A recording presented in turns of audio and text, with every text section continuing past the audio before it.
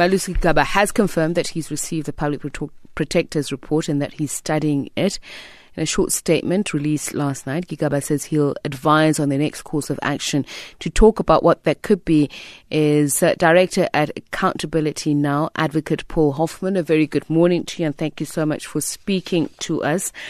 Is the next step that the President must act within 14 days, or is the fact that Malusi Gigaba is considering or has decided to make the issue a constitutional court matter precedent over these developments?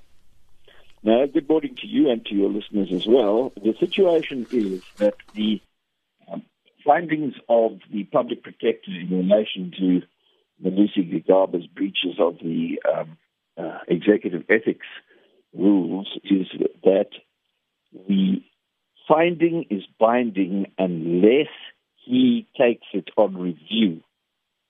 It is conceivable that within the next day or three, he will take the findings on review and say that the Public Protector has got it all wrong because the Constitutional Court has yet to determine whether or not these findings that he is persistently appealing are correct or not.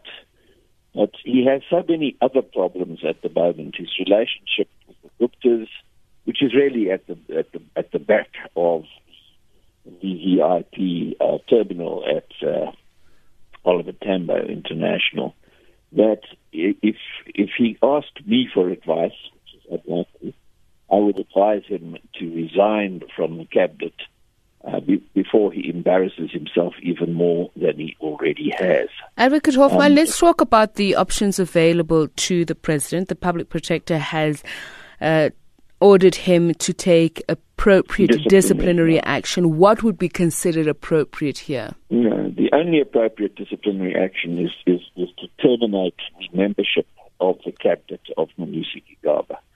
He cannot possibly keep him on in the cabinet with a Public Protector's finding at this stage of standing against him.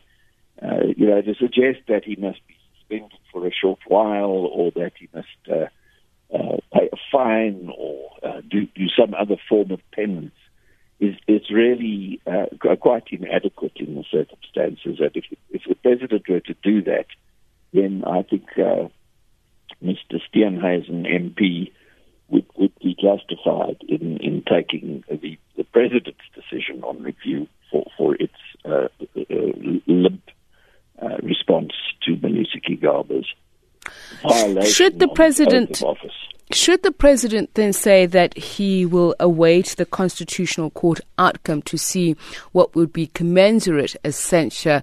Would that be unreasonable? Yes, I think it would, because the Public Protector has made a binding finding. It's conceivable that the President will say, well, I think the Public Protector's got it all wrong and I'm going to take it on review.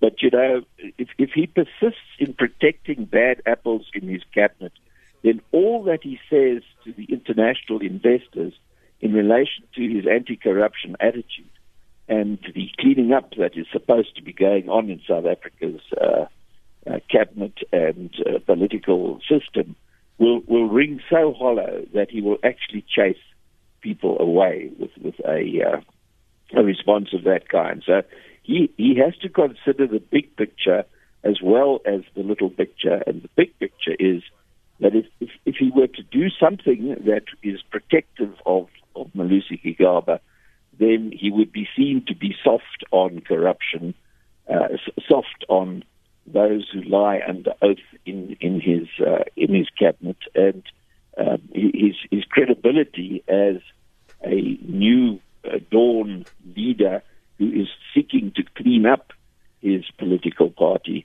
will be shattered by his own actions. So I don't see him doing that. He's not that. So should he opt for that, the harder line, would he be strengthened by Mkhwebane's finding that Malusi Gigaba deliberately told an untruth on facts central to the decision of the case?